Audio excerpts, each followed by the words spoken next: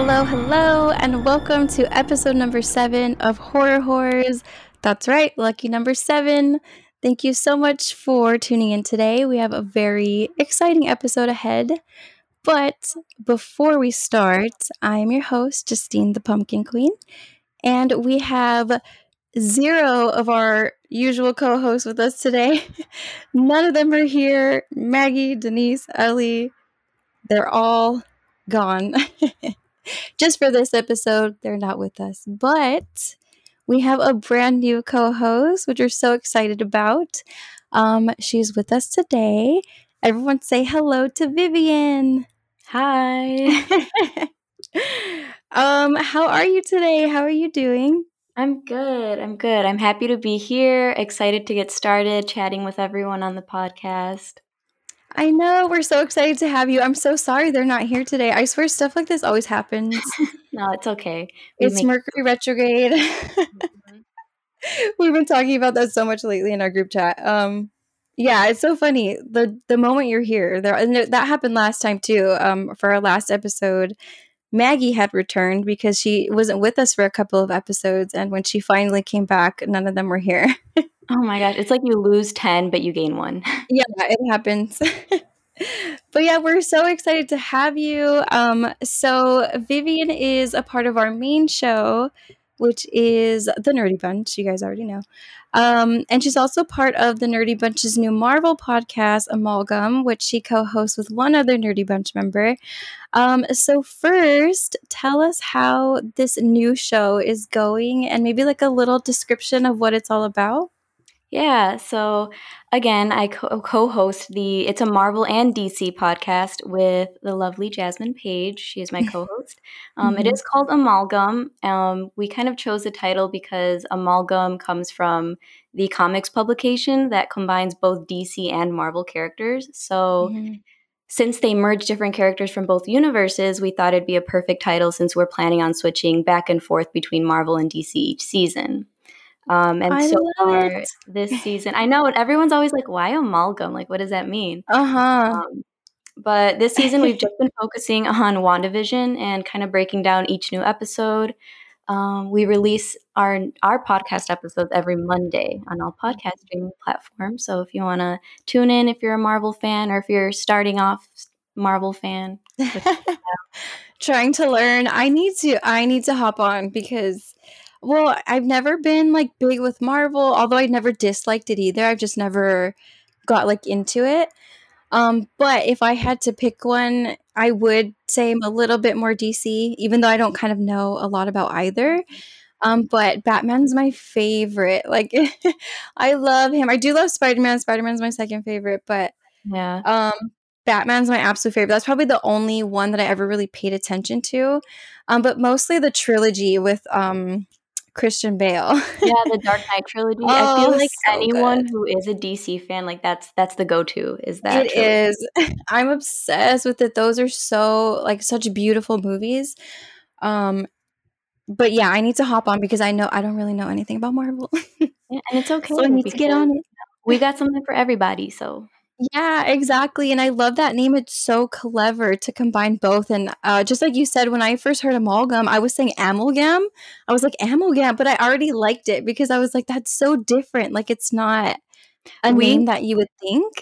You know what? Me and Jasmine were also pronouncing it amalgam because, you can read a book and no one's going to tell you how names are pronounced because you're reading it yourself. Right. So when we came across the name, we thought amalgam. And then one day I was like, you know what? Let me Google this because who knows if we're pronouncing it right. So I had Google say it to me and she was like, amalgam. I was like, okay, we need to fix that. Or what if Google's wrong? Google could be wrong. Someone needs to Google. You never know. That's true. Because, you know why I say that though? Because have you ever had Siri say things back to you? Like if you have an iPhone and sometimes she says things really weird. And you're true, like, I would think that she would be correct. This is Apple. Like I pay so much for this phone. But yeah, sometimes she pronounces things really funny. So it's like, it kind of makes me wonder, like, is Google really correct or? Or sometimes I'll use Google Translate and I'll read things, like, I'll try to translate from English to Spanish, and then I'll read the Spanish translation that Google Kate gave me, and I'm like, you know what? I'm pretty sure that's not right." Yeah, exactly. I'm like, I don't know if I trust Google. No, but it might be right with that one. It's hard to say. But yeah, It that's is. been happening to me a lot lately. I've been having because I grew up reading. I've always been a really good reader. I've always been like advanced, not to show off. I'm just kidding. No, go But I've on. always been like a super good reader and writer since I was younger. But in the more recent days lately, I've been realizing that there's so many things I'm pronouncing wrong, and I don't know what. I'm like, is it because I stopped reading? Like, like what is wrong with me? But I've been noticing that I've been just like you said, because you read things and you read it in your own way, Mhm. and you think you're reading it right, but you never know. So, like, one of the words lately I keep getting wrong, or for a long time I kept getting wrong, was the word facade. So I kept reading it Facade, as yeah. facade. I don't know why it kept coming out as facade. No, I'm the Um, same way. Because when you can know a word, but you might not, like, you might have never come across it written down. So when you finally see it written mhm. down, you're like, "Oh, oh, the word is viola or voila." If I read it, I would pronounce it viola, but I know that it's Yes. pronounced Yeah, voila. exactly. Uh-huh. Yeah, and then another one too, which has to do with kind of our show, right, is macabre. So macabre is like one of those like spooky, it means like spooky, like dark things, right? And I kept reading it as macabre for some reason. Macabre because it ends with RE. Yeah. I was So reading that macabre, so oh I my was way god. off. It makes me feel bad about myself. I'm like, do I not know how to read like I thought I did? I thought I was like a good reader. Yeah. No, we're always learning, that's why. That's true. I know it's happening, but yeah, I learned that. I'm like I need to if I'm like unsure about a word or I've never heard it before, I'm going to start googling it. She might be wrong too, but it's worth a shot because I'm like I keep fucking saying everything wrong. But no more. No more moving forward. Yes, moving forward now. Literally moving forward now. So we know you love Marvel, we know you love DC. Um but you're also one of us. You're a bruja, we hear. Mhm. Because that's one of our key requirements. If you want to sit with us, you got to be about that life. I'm just Right. kidding. You can't sit, what is it from Mean Girls? "You can't sit with us if Can't sit you're with not, us, but you got to casting be. spells on the weekends." Oh yeah, exactly. That's exactly what I'm saying.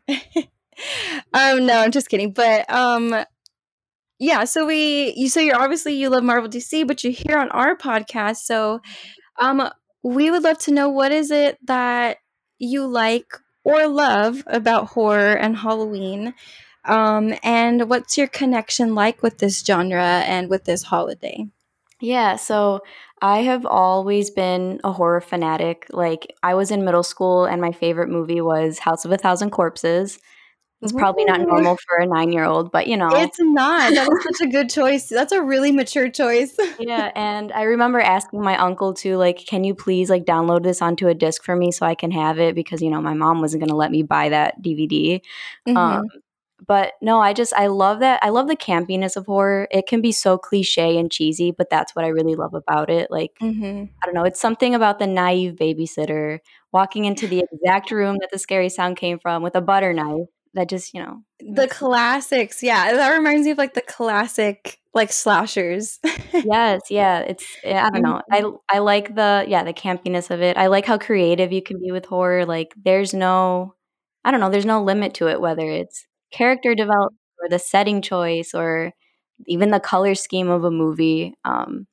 Any genre can really become horror. I'm still waiting for, like, a Marvel superhero horror film because I think it can happen. Ooh, you know what? It kind of sounds like I didn't get to see it. Oh, what is that movie? Venom? Was Venom sort of like that? Yes, yeah, Venom, it wasn't Kind so of, much right? horror, but it was a lot more, I guess if I were to put it in any type of category, like psychological and thrilling. Right. That's what it looked like from the commercial. And I remember it had come out during October too. So I was like, why does this look spooky?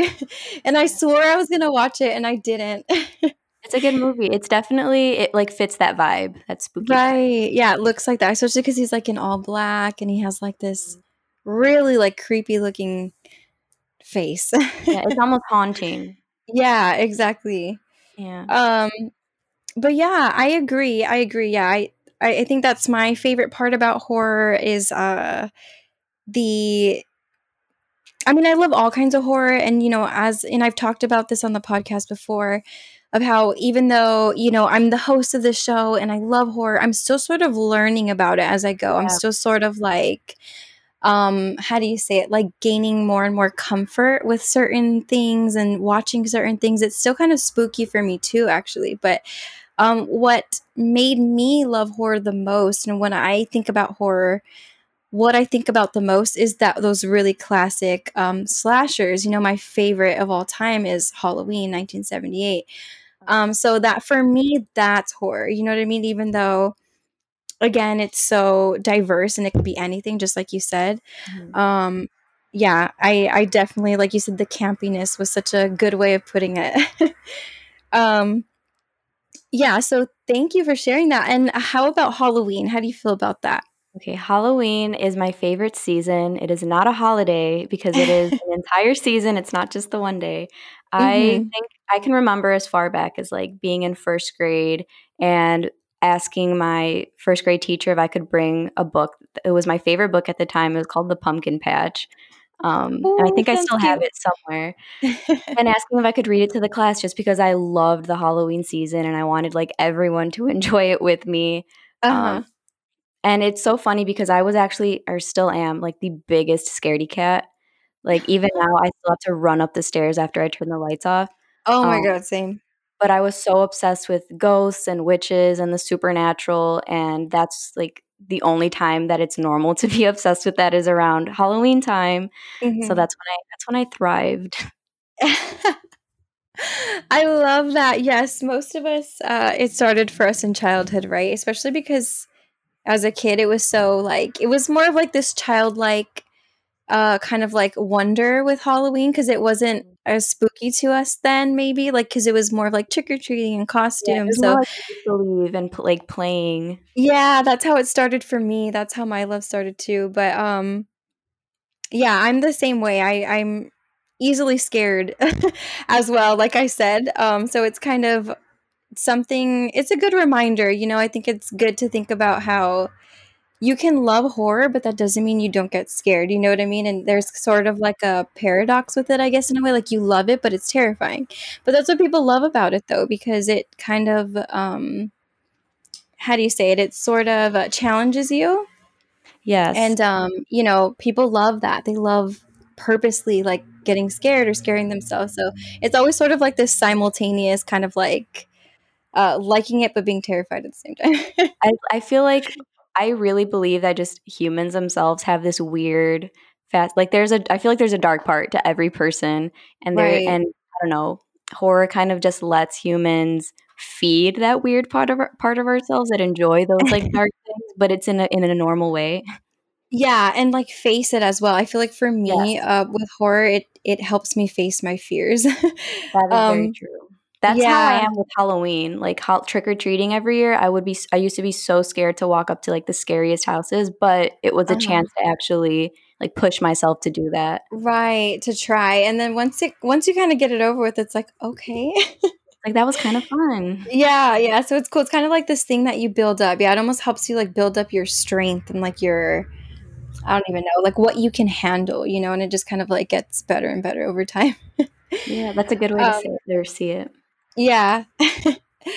But all right, thank you so much for that intro. Again, we're so happy to have you a part of our little coven. I know the rest of the coven isn't here, but it's all right. They're here in spirit. They're here in spirit. Exactly. What is that called? No pun not intended. Or what is it? No pun Oh, yes, intended. pun not intended. But yeah, let's get started with the topic of the day. And that is gonna be The Shining. Woo. Woo! Was this your first time seeing The Shining, or have you seen it before?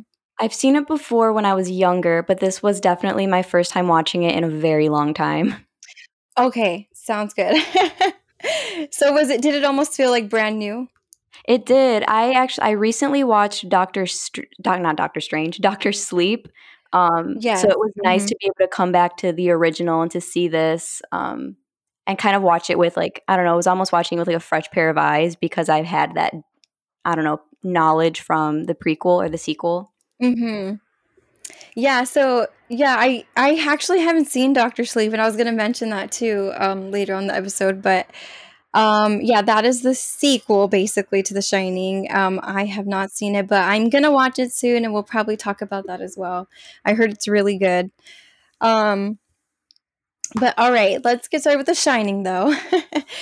So this is written, directed, and produced by the late Stanley Kubrick.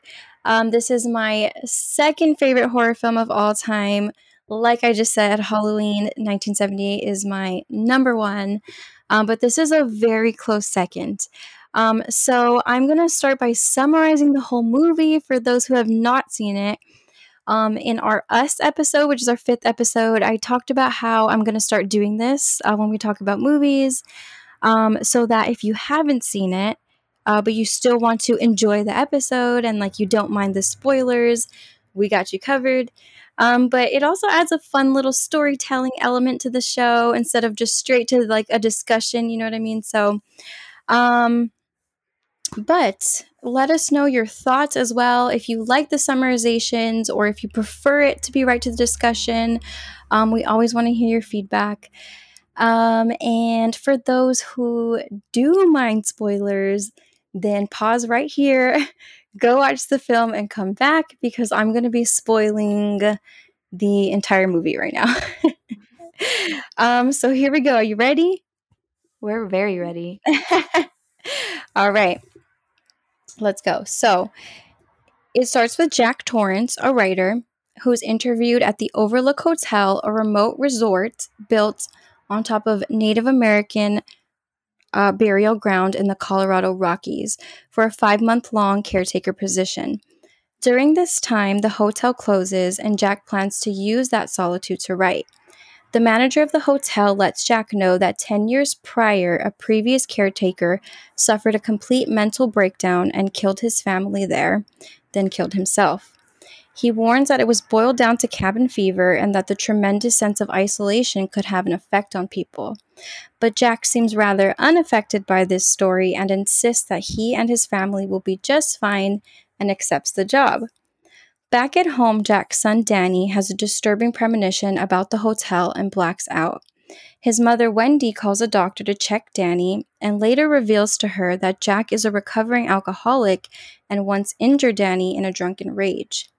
The family arrives at the hotel and are given a tour where we find out that the head chef, Dick Halloran, has the same telepathic abilities as Danny. Dick explains to Danny that he shared this gift with his grandmother, who called it shining. He tells Danny that the hotel has a shine too, and warns him to stay away from room 237. Now a month passes, Jack's writing goes nowhere, and a heavy snowstorm is beginning to pass through, leaving the phone lines down. Danny continues to have frightening visions while Jack is having more and more violent outbursts as his mental health deteriorates. Wendy finds Jack screaming during a nightmare in which he explains he dreamt about killing her and Danny. Danny enters the room, visibly traumatized and bruised up. Wendy accuses Jack of being responsible, which he denies, and then wanders off into the hotel's ballroom to find a ghostly bartender named Lloyd, to whom he complains about his marriage. Wendy finds Jack and tells him that Danny was actually attacked by a crazy woman in room 237, explaining the bruises. Jack investigates the room and finds a dead woman's ghost, but tells Wendy he sees nothing. He proceeds to argue about whether or not they should leave the hotel and then returns to the ballroom, which is now filled with ghosts attending a ball. He meets a ghostly waiter who informs Jack that he has always been the caretaker. He also tells Jack that Danny is using his talent to contact Halloran and that he must correct his family. After telepathically sensing Danny's fear, Halloran flies back to Colorado and makes his way to the hotel. Wendy goes to find Jack and discovers that Jack has been typing the same phrase over and over again. All work and no play makes Jack a dull boy.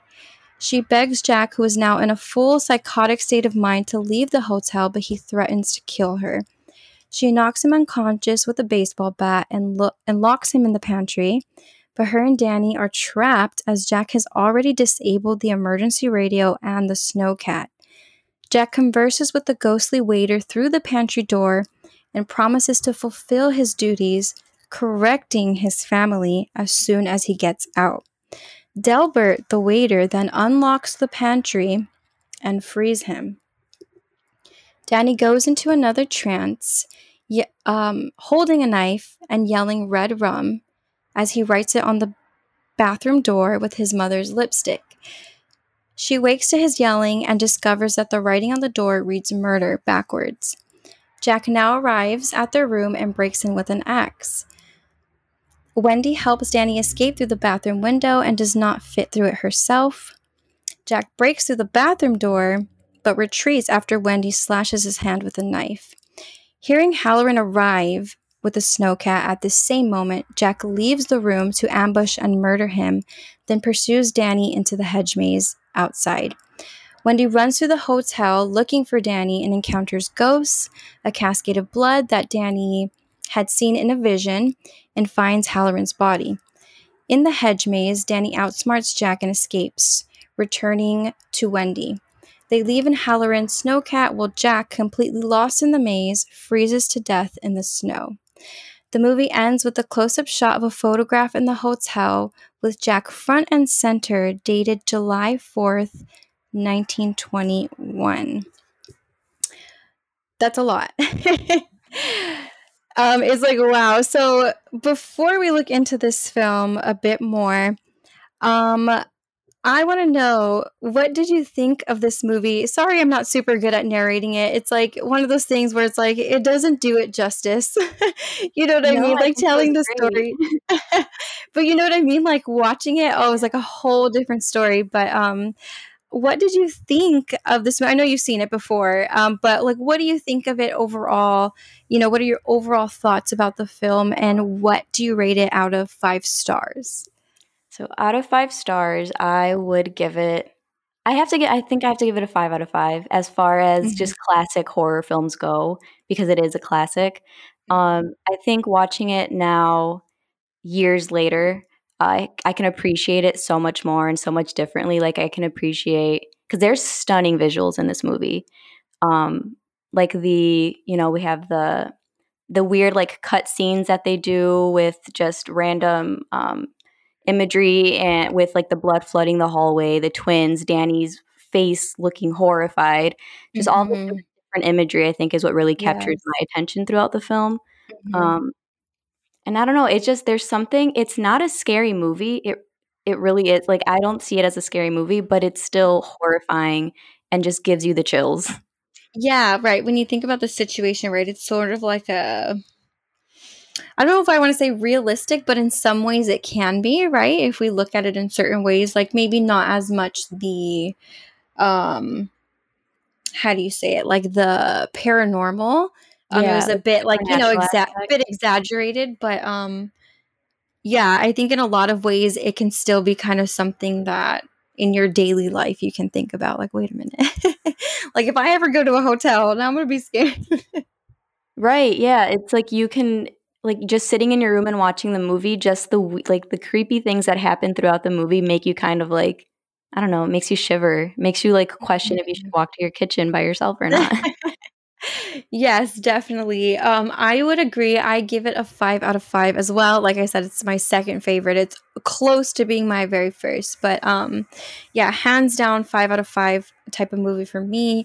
It's just like you said, the shots are so beautiful. It's a true cinematic masterpiece in my opinion. The cinematography is just genius. And Jack Nicholson's performance is, in my opinion, the absolute best I have ever seen. Just me. I mean, everyone's opinion is going to be different, right? But me personally, it's the best that I've ever seen.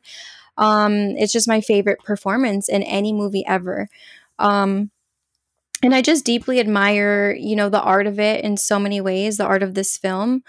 Um, and I gotta say, my favorite cinematic moments in this film was the scene of Danny, or the scenes, there's I think a couple of them, of Danny riding his little bike down all the hallways and Yeah. corridors and across the rooms, and like the shots, they're just so beautiful. Like they're kind of like at his level, so it almost makes you feel like you're like you would know what it's like being that low, like riding the bike. Right. So it Yeah. kind of like gets to his level, and then like the sound of the bike that's going from like the hard floor to the carpet and then back to the hard floor, back onto the carpet. I think it was just so good. Like it was so good. Um but yeah. Did you have any last thoughts? I'm sorry, I didn't cut you off, did I? No, you're good. Okay. No, I just 5 out of 5 rating for me. It's a classic Yeah. horror film that everyone should watch. Yes, definitely a classic. So this film is actually based, for those who don't know, it's based on Stephen King's 1977 novel of the same name. After writing Carrie and Salem's Lot, this was his third published novel.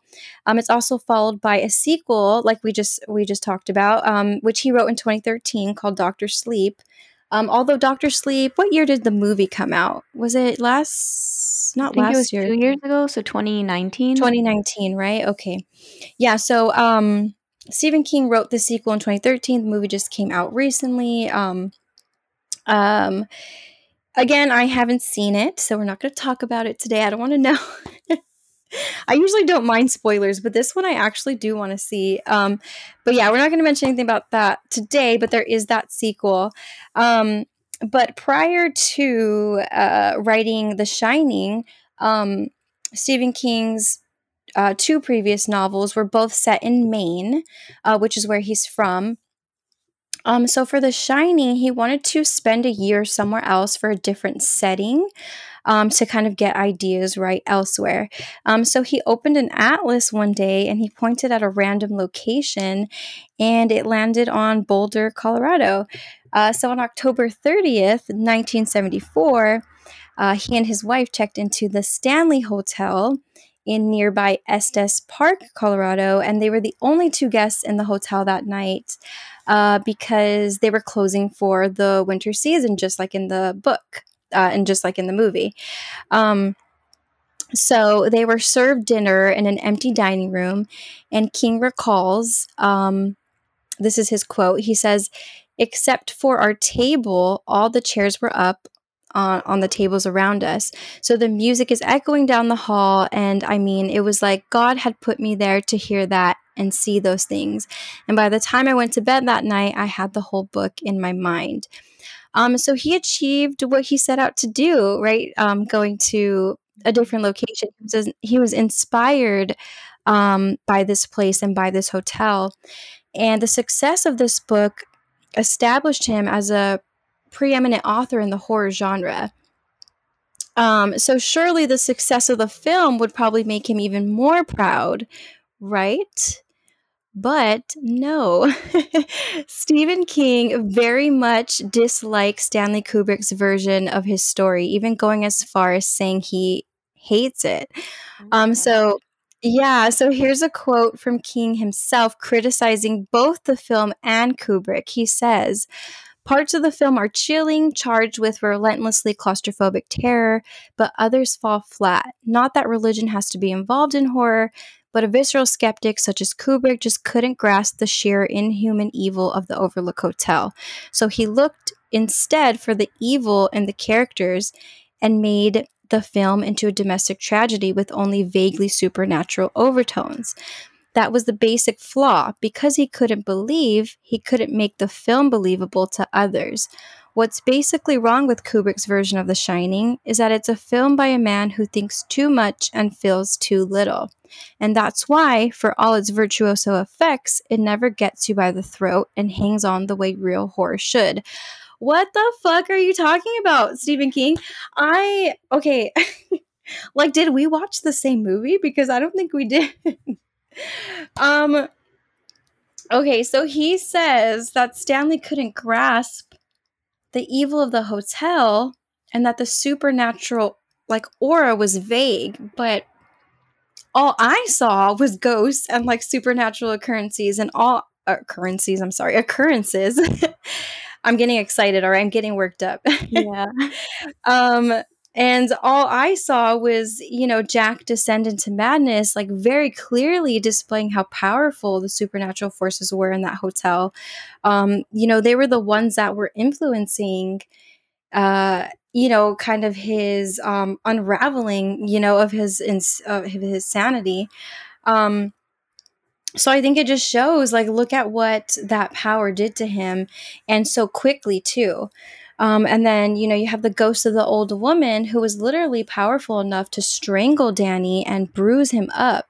They weren't just capable of psychological and emotional harm, but these, um, you know, forces, right, supernatural forces, were also causing physical harm. So and that we see this all throughout the movie. We see all these occurrences. So I don't know, like, what did Stephen King not grasp? He said Stanley Kubrick didn't grasp it, but like, what? I don't get what he didn't see from the movie. Um, and then he says that Kubrick couldn't make the film believable to others. Like, speak for yourself. It was believable to me. Like, you know what I mean? It's like the film wouldn't be so successful if it wasn't believable. Yeah, yeah, So I mean, Stephen King, he's an amazing writer, he's come up with so many great stories, but I just don't agree with him here at all. To me, he sounds like a hater, like he sounds like a little bit of a hater. yeah. I mean, I guess it is his. It comes from his art, so of course he's gonna be a critic. Yes, that's exactly what I was gonna say, right? But like to me initially reading this, like I said, I get like hater vibes. Like I almost feel like he's low key jealous, right? Of like this could be wrong. But like I get this vibe. Like, is he mad that Stanley Kubrick did so well? Like he almost seems like he's mad about it. But again, right? I don't know that that's the case. But it's almost the vibe I get. But I actually um, I read that. I don't know if you found this at all either, but I read that Stephen King actually wrote his own movie script and shared it with Kubrick, and Kubrick refused to read it because he was so set on his idea and his vision. So I maybe did Stephen not King was hear bitter that. about that. Oh my god, there you go. I had not heard that. I did so much research on this movie for this episode, and I didn't find that. That was like the one thing I found. Wow. Okay, I'm gonna look into that. I did not hear that, but yeah, you never know. I do know that Stephen King didn't have any involvement in the film, and I think he did approve. Obviously, like he was okay with things being changed. I think it's up to the writer, right, if they want to allow that to happen. But Yeah, so I think he allowed that. He kind of knew Stanley was going to do that, but um, yeah, it could have been a little bit of, I guess, I don't know, animosity in that way. Who knows? But yeah, like you just said, the one thing I can understand, yeah, the one thing I can understand is the perspective that maybe he's just really proud of what he created, right, with this story, especially because there's actually an autobiographical element to the novel, because he was actually struggling with alcoholism at the time himself, as Jack's character was. So I can understand that love and that connection to your work, and not wanting anyone to alter it. But I also don't think that there's any harm in just admitting, like, hey, this is not the story I was trying to tell, but this is still a good story. Like, even if it's not your preference. yeah, Um, yeah, but who knows? Yeah, I think overall he was kind of just mad that Stephen King changed so much of it.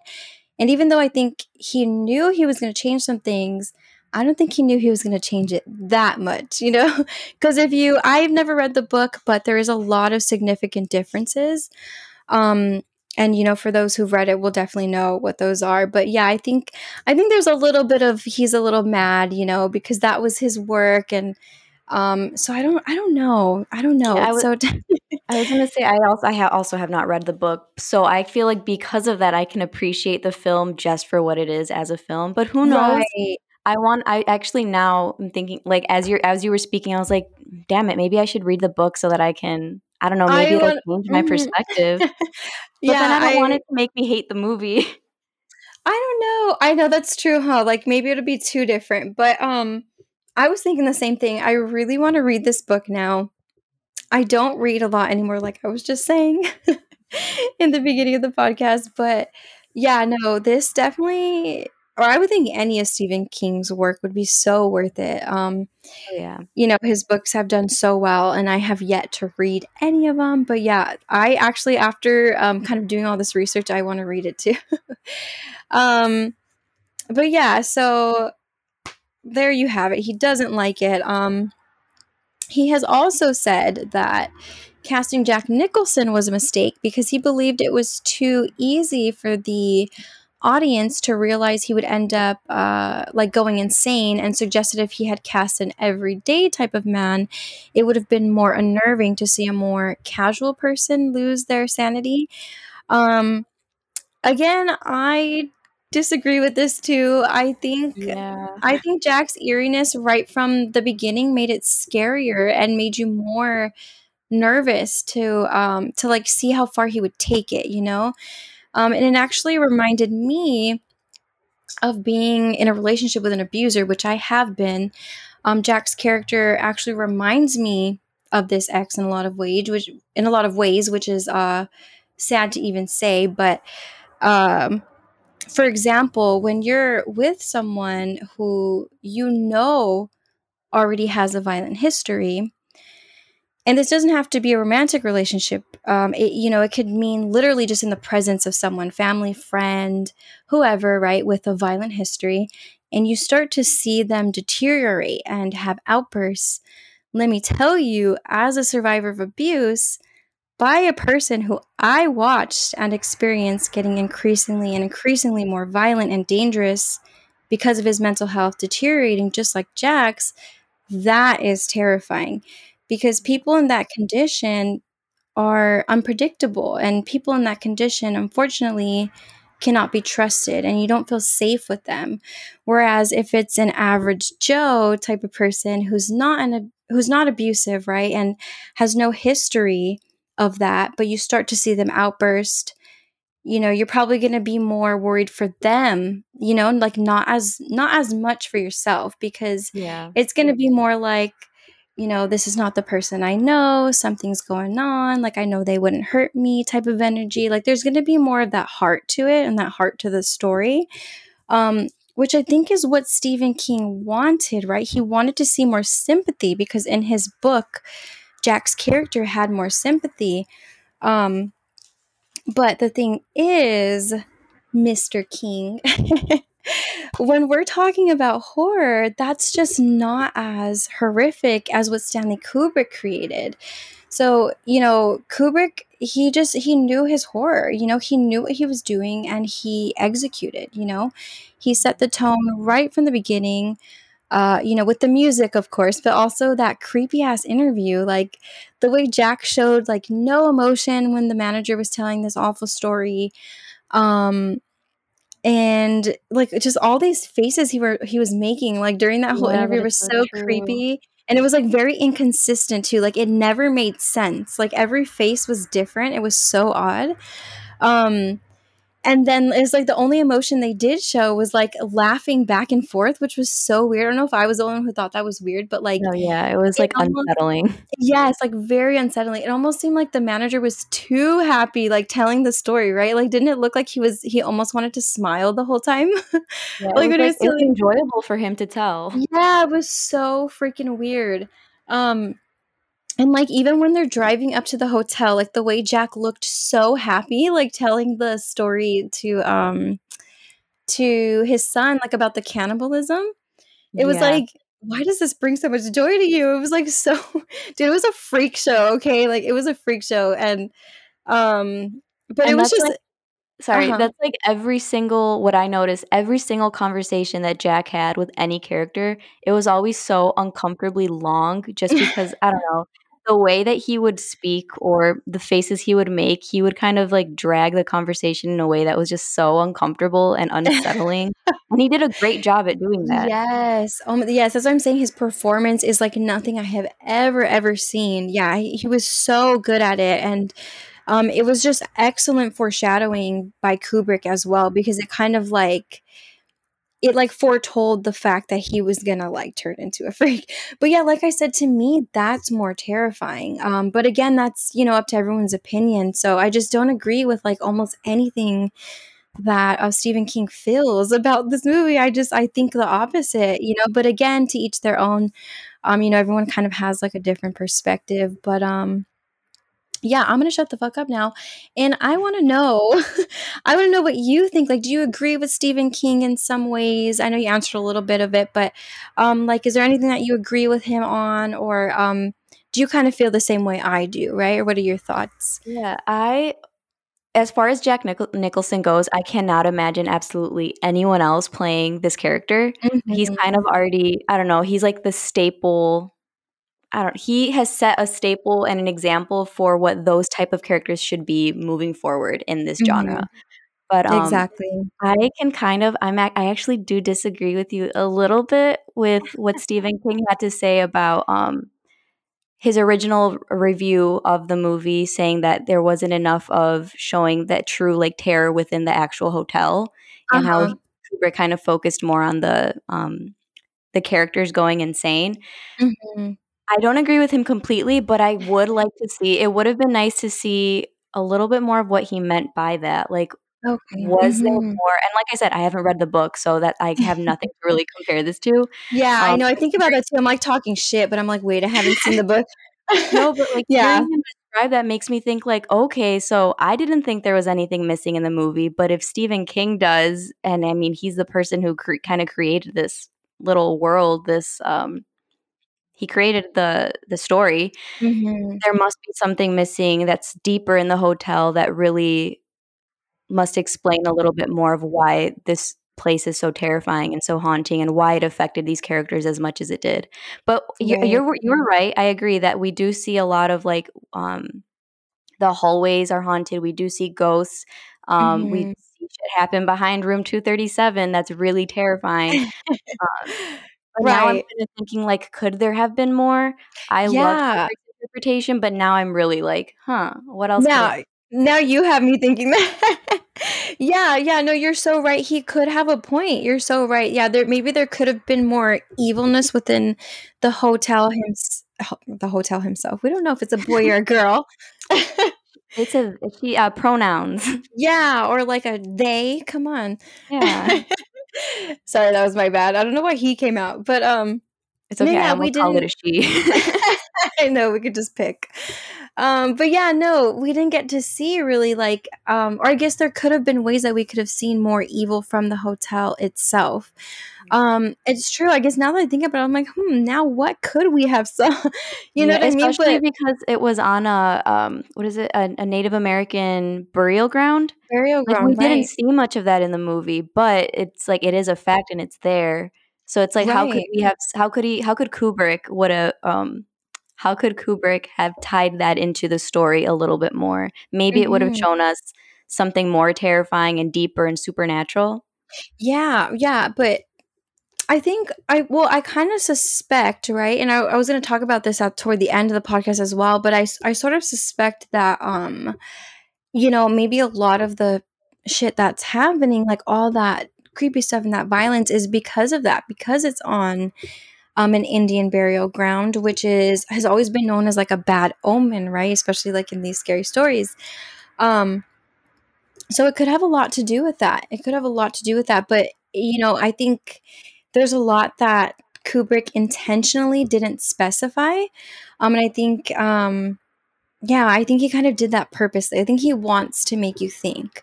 Yeah. I think he did that in a lot of ways throughout the film. Like he wants you to sort of think about it. Same thing with like the ending of the film, right? Like what the fuck was that? Like I know I was initially confused Oh, when I yeah. saw that. And we'll get to that right now. That was going to be the next point. But yeah, yeah, there could be that could have a lot to do with it. But yeah, I guess I just felt like there was a lot of creepiness as it is, and I think maybe when I think about like seeing more evilness from the hotel itself, I almost feel like that becomes less realistic at that point now. You know what I mean? It's like, is the That is hotel true. alive? Like, you know Yeah, what I mean? you So know what, you're right. It would then become Monster House, but, yeah. Oh my I god, guess that was the first Kubrick thing that came to my head.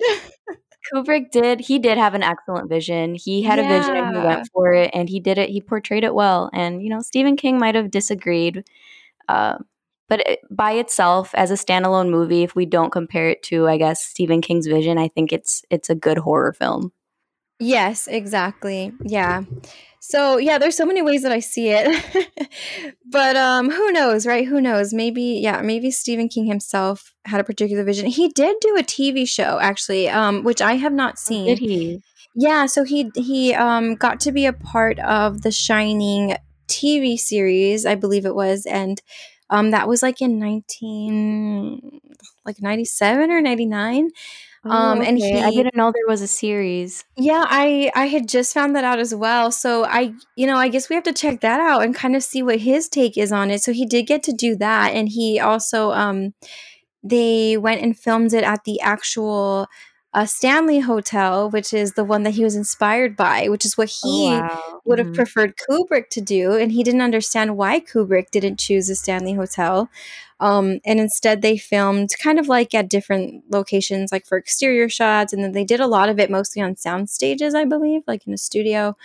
Um, so yeah, there was quite a few things that Stephen King was disappointed with, and that was one of them. But yeah, we got to check out his show because maybe Yes. maybe we'll get our questions answered. Like, Right. what way was he seeing it? Um, but yeah. Now going forward, looking at the ending of the film,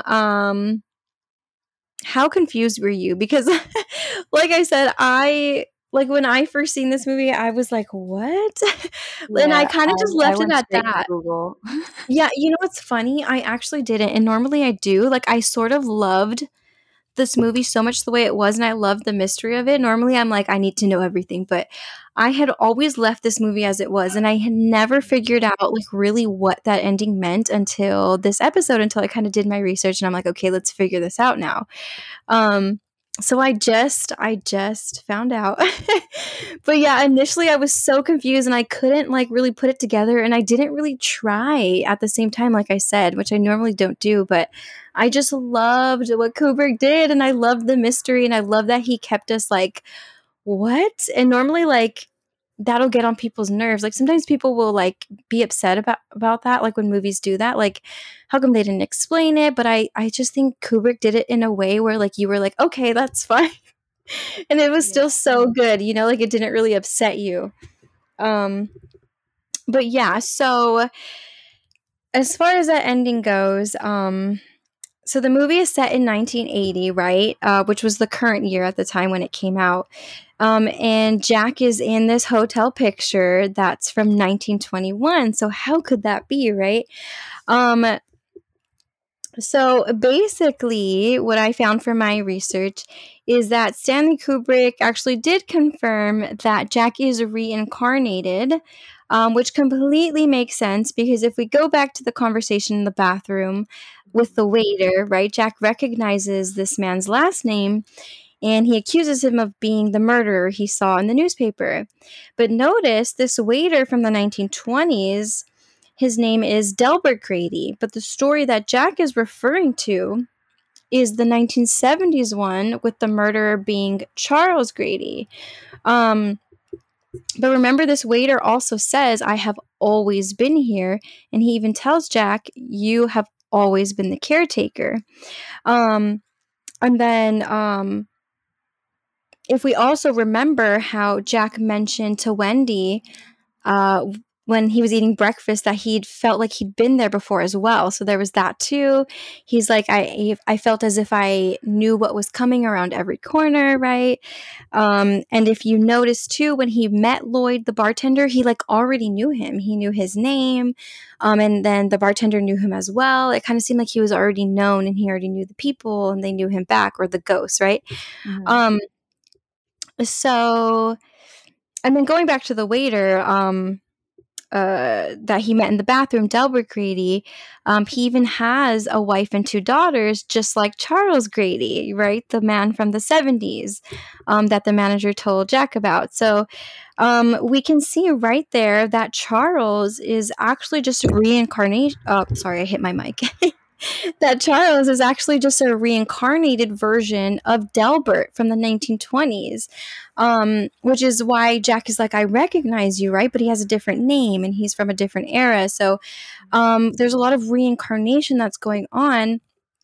And it just kind of confirms that there's this sort of like cycle of violence that they keep coming back to fulfill, like for whatever reason. But again, like we talked about, this hotel is built on Indian burial ground. So when we kind of look back as well to the blood rushing from the elevator, that scene now makes sense because not only does it represent, does that blood represent the accumulation of all the violence and murder that has taken place in the hotel, it also, to me, looks like it very likely represents the blood of the buried Indians and also the blood of those Indians whose lives were lost just so the hotel could be built. Because remember when they were taking the tour in the beginning, they did say that they had to fight off Indians just as they were building it. So you can imagine the confrontations that went on, and there's probably lives lost during that time as well. So I feel like just all the shit that's going on in this hotel is kind of like an accumulation of all this energy, right? And all this violence. The hotel was built on cruelty when you think about it. So how could we expect anything else from this hotel but creepy shit and like all this, all this Right. Yeah. all these unexplainable things. But yeah, there's so much in this movie that's just endlessly debatable. We can just like go on about different theories. There's so much that can be interpreted, and it's so telling to Stanley Kubrick's talent as a filmmaker. And with that being said, do you have any debates or interpretations of your own, or just like any final thoughts that you'd like to share about the movie? I honestly, it makes so much more sense. Oops, sorry. I just like crunched the water bottle. It makes so much more sense when you explain it that way, Uh-huh. that he was just reincarnated because then Yeah. I don't know, it gives it some like it just makes it make sense because I was so confused. I was like, "You know what?" Like, I was kind of like you where it ended and I was like, "I don't even do I wanna know? Do I wanna question it? Should I just leave it and Exactly. assume it's because nothing ever makes sense in these type of movies?" Mhm. Um, and yeah, when I Googled it, there were so many different theories that it just made me even more confused. Yeah, there's different theories that's out there. So that's what I'm saying. Like, it's endlessly debatable, and not just about the ending, but about like different elements of the film. Like, maybe this happened because of this, and like, there's so many different things that you can kind of like put together. But again, it's so. I mean, it just goes to show that Stanley Kubrick is so talented that he can do that. He can make a Yeah. movie that can be interpreted in so many different ways, and I think he left a lot of things, the way it was for that specific reason. Um, but yeah, there's definitely many different theories, but that's what we're going with for now because he did confirm the reincarnation. How So long we're ago like, did he, confirm it? Was that recent or was that oh, as soon as the like, soon after the film was released? well, you know what? Kubrick he actually passed away in 1999. So I don't know when he confirmed it. I would say Well, it it was wasn't probably it wasn't recently. it was closer to the release date then Yeah, of that's the what I'm movie. assuming. Yeah, that's what I'm assuming because you figure that was 19 years after the movie came out, he passed away. Um, But yeah, I have no idea. That's a good question. But yeah, he probably must have confirmed it right away because, it was a pretty successful film and I'm sure everyone was like, "What's going on?" Mhm. Um but yeah, I think for me, my final thought and question is just will Jack be reincarnated again? That Or yeah, that was my biggest right? question. Or was the cycle of violence broken since Wendy and Danny escaped, which probably hasn't happened before with the previous murders. They were probably successful in the past, but this time they escaped. So I kind of wonder, and I don't know, I think you said you saw Doctor Sleep. I don't know if it answers it in that movie. I don't know, but I haven't seen it, so don't tell me. I know, But I'm like, I just won't say anything. I won't answer. but for me, I'm gonna leave that as a little cliffhanger question mark. I don't know. Especially because this, again, Kubrick's version was different, so that might have not have anything to do with Mhm. Doctor Sleep. So I don't know if that's answered, but yeah, that's my final thought is like, is he going to be reincarnated again, or was the cycle broken? But yeah, we'll never know. Who knows? um, but yeah, that's it for the movie discussion. The last thing that we're going to talk about is Halloween Horror Nights. You guys know I'm obsessed with Horror Nights. I swear to God, I talk about it. Like, I mention it somehow, some way in like every episode. But for Halloween Horror Nights Hollywood and Halloween Horror Nights Orlando, they both did their own versions of The Shining Maze in 2017. We both watched the mazes on YouTube, as we did in the Us episode as well. And we're here to tell you which we think did a better job. We'll also give you a chance to see them if you didn't get to walk through them in person, and decide which you think is better. And that will be on our Instagram this week, so look out for that. So I will start. I am going to have to go with Hollywood again for this maze. I picked Hollywood last time for the Us maze as well. There's so many standout moments in the Orlando maze, like their facade. There I go with that word again. I'm reading it right this time. Facade. um, because I kept saying facade for the longest time. I can't believe myself. It's okay. But but Orlando's facade was so good. I actually did like their facade better, because they had like this snow machine and you walked in and it looked like it was snowing and it was so beautiful. So I actually did like that one better.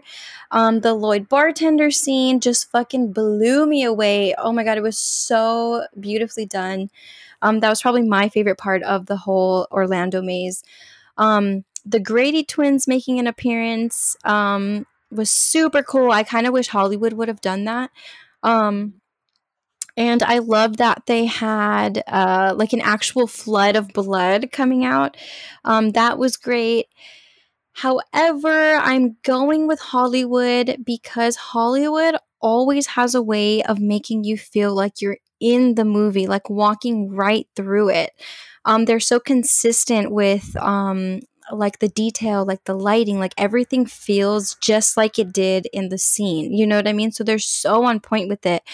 Whereas Orlando can kind of overdo it sometimes, like how they kind of had, like for example, like for this film being turned into a maze, like they kind of had all this disorienting strobe light, and like the whole time during the maze it was very dark. It was kept super dim, which is not really like the lighting that we see in the movie. So like Hollywood was very consistent with like the actual lighting of the movie, whereas like they were like kind of where like Orlando was super focused on kind of making the maze this spooky Halloween type of maze. And it's like, it's great, don't get me wrong. Like if this was an original maze that had nothing to do with any movie and it was just like their own, it would probably be like the fucking best maze there.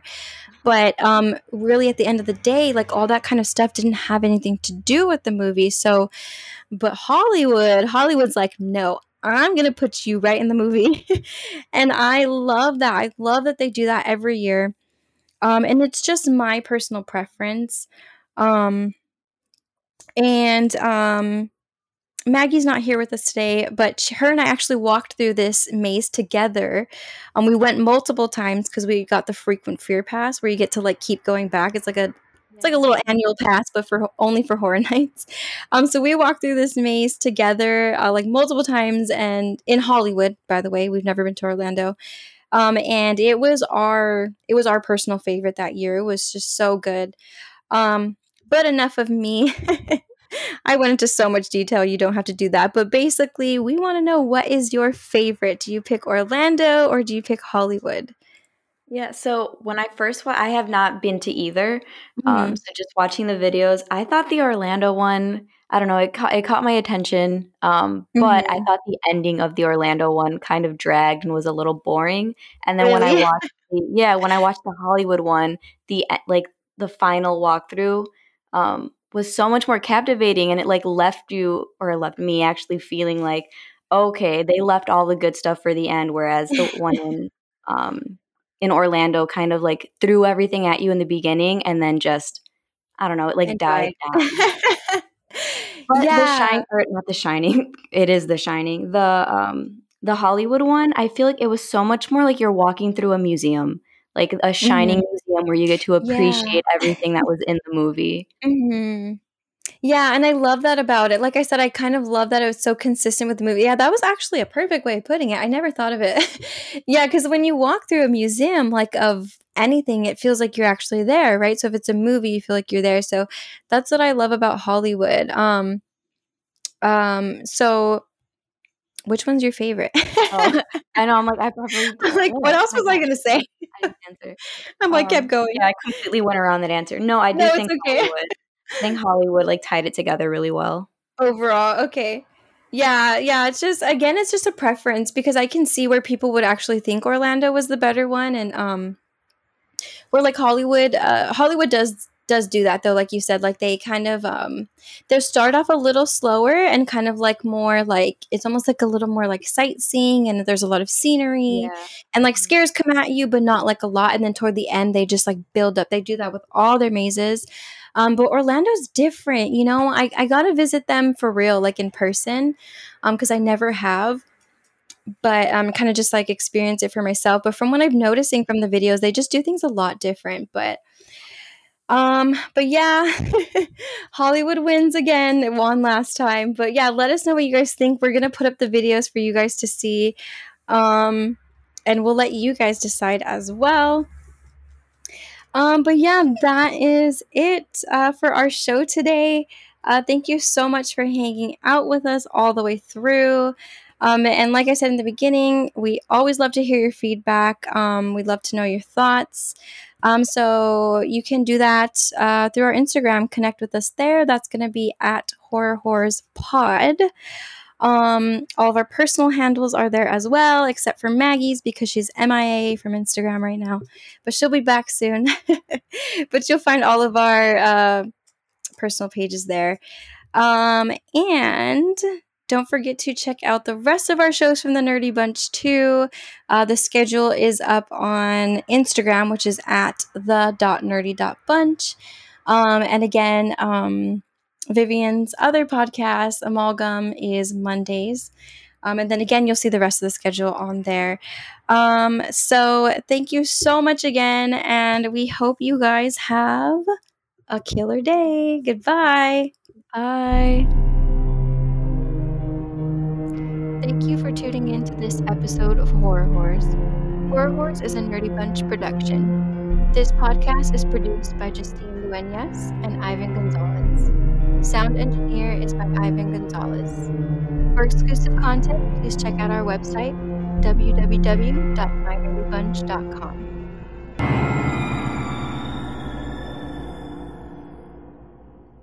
Boo, bitches.